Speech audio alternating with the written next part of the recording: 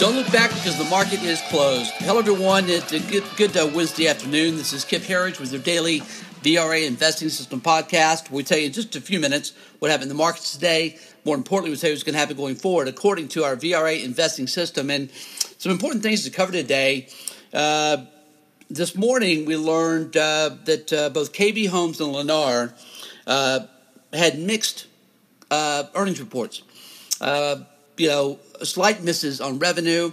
Stocks opened lower, but boom, like within 5 minutes, reversed higher because of what the CEO said, which is low interest rates are obviously a big plus for the housing market, and that they're seeing important data that tells them that it's going to be a very good, very solid spring season for home sales. And most interestingly, what I saw and heard that got my attention was that the activity on the coast, more specifically in California and parts of the East Coast, are actually recovering, and they're optimistic about how those markets will do. And if you remember, this is what caused those markets to sell in the first place. It's what has given a lot of people pause about economic growth in the U.S. and housing starts. And the housing market do make a very important part of the VRA investing system. So I'll leave you with this. First of all, the housing index and both of the housing ETFs, all three are above the 200-day moving average. We are long this group. We became very aggressively long this group in December as it got shellacked. We believe, along with the rest of the economy, that housing is going to lead the way. We think this is a very, very bullish indicator of a turn in the market that's about to happen and take us sharply higher. We've been bulls for a long time. We're seeing data now that reflects what we're hearing, which is both the domestic and global economy are doing just fine, and that things will only get better from here. The markets did take a move lower today, from being slightly higher to down as much as 230 points in the Dow Jones as Stephen Moore came out, of course, the Trump economic advisor, and possibly even a Federal Reserve member, came out and said that he believes the Fed should drop rates by 0.5%, talking about the Fed funds rate. The markets didn't like that because that indicated that Trump and Stephen Moore may be concerned about the economy. But what he was really saying, if you listen to him, was that rates should never have been jacked up as much as they were anyway, as the Fed raised rates 9 straight times. We're talking about the Fed chair, Jay Powell, and of course they've had a running battle between Powell and Trump. And listen, Steve Moore's right. The Fed should never have hiked rates this much, because why would you in the first place? We didn't have runaway inflation. We didn't have out-of-control wage growth. There was no reason to jack rates up. But again, that looks to be in reverse now. That's what we're seeing in the bond market. That's why rates are ratcheting down so quickly. The Fed controls the short end, and they are making sure that rates fall.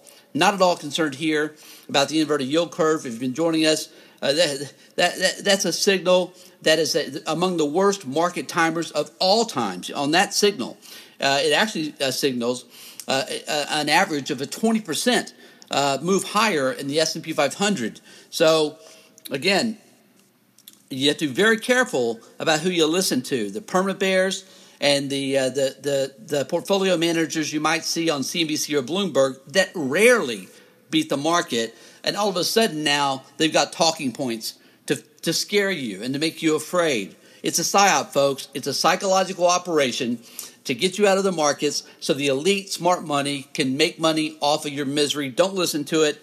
Look, if what I'm saying here today makes sense to you, let us make a lot of money for you. Come and join us at VRAinsider.com. Again, VRAinsider.com. We have a 2 free week offer that's going to end this week. Let's carry on. But again, low rates are good. Low interest rates are good. There's nothing bad about this whatsoever. It's crazy talk to think anything else could be the case. And also remember this, and again, you're not hearing this anywhere else pretty much. You've got 0 to negative interest rates in Japan, in Switzerland, 0 to negative. That's competing with our yields. Okay, the 10-year here again is still yielding almost 2.4%, just under that. So if you're foreign, and throughout Europe, rates are 1%.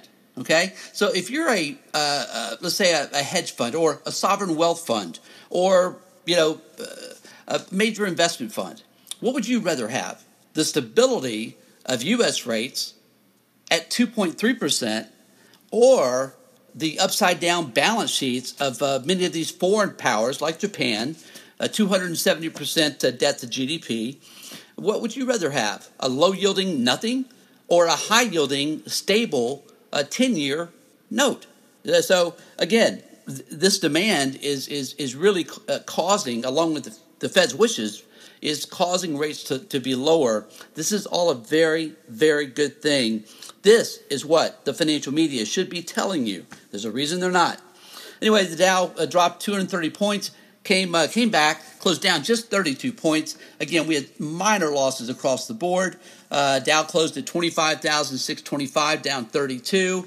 S&P 500 down a little bit more, about 0.5%, down 13 points at 2805. The important thing there being we are back above that. We remained above that 2,800 level on the S&P 500. Some technical traders believe that's important. We think it really does not matter at all. But again, sometimes these can become self-fulfilling prophecies, so we'll say it's good news today.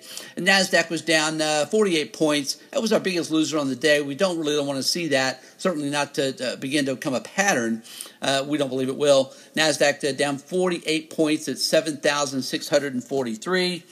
Our internals, advanced decline, slightly negative. Up-down volume, slightly negative. But once again, 52-week highs to lows came in positive, 393 to 154.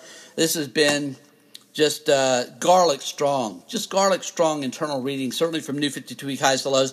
Folks, this is where we'll see, if there's going to be a significant market drop, we'll see a week or two of weak internals. We saw that in October, just before the November sell-off started. So we're not seeing it at all. Just a bit of a pause here. That's how we see it. Matter of fact, this is with just a couple days to go here, we're on track to have the best quarter for the S&P 500 since 2009. It's a decade ago. Right now we're up about 12%.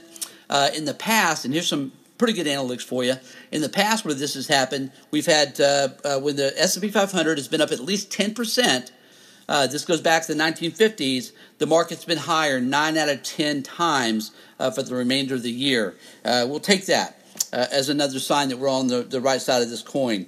10 out of 11 sectors were lower today, but again, just minuscule losses. Not even a single sector that had a loss of more than 1%. We got a lot of IPOs coming out. Again, we say don't listen to the bears. This is not a negative. This is creating a lot of wealth, massive wealth creation, as these companies that were previously private go public, free up liquidity, and then new companies that go public, again, producing really, we've got some very, very sexy IPOs coming out. These will create two things: fresh market gains and public awareness, getting the public back in the market. That's not yet happened. Matter of fact, the public has been big sellers. We saw that again through Bloomberg, a piece today. Just amazing. We've had $9 trillion in stock market gains globally, all over the world, since the beginning of January. $9 trillion in gains. Yet investors continue to sell. We've had $200 billion in global equity fund outflows since the beginning of the year, even as global markets have tacked on $9 trillion in gains. Folks, again, this is not how bull markets end. Bull markets end when the public is wildly euphoric and optimistic about the markets, when it's like tulip mania, right? When everybody's got to have it because it can only go one way, and that's higher. This is not that environment. It's just not. Investor sentiment is incredibly important in picking tops and bottoms, and we're nowhere near a top. That's been our view for a long time. It'll continue to be our view unless something changes. Right now, 10 out of 12 VRA investing system screens remain bullish. Oil closed today at $59.42, down at 50 cents a barrel. Gold closed at $13.08, above that technically important level of $1,300 an ounce, but it was down $7 an ounce today. Silver down fractionally at $15.27. And folks, again, my name is Kip Herriage. Thank you again for your time today. We always appreciate you having me here. Appreciate your feedback. And join us again tomorrow afternoon after the close. Have a great night.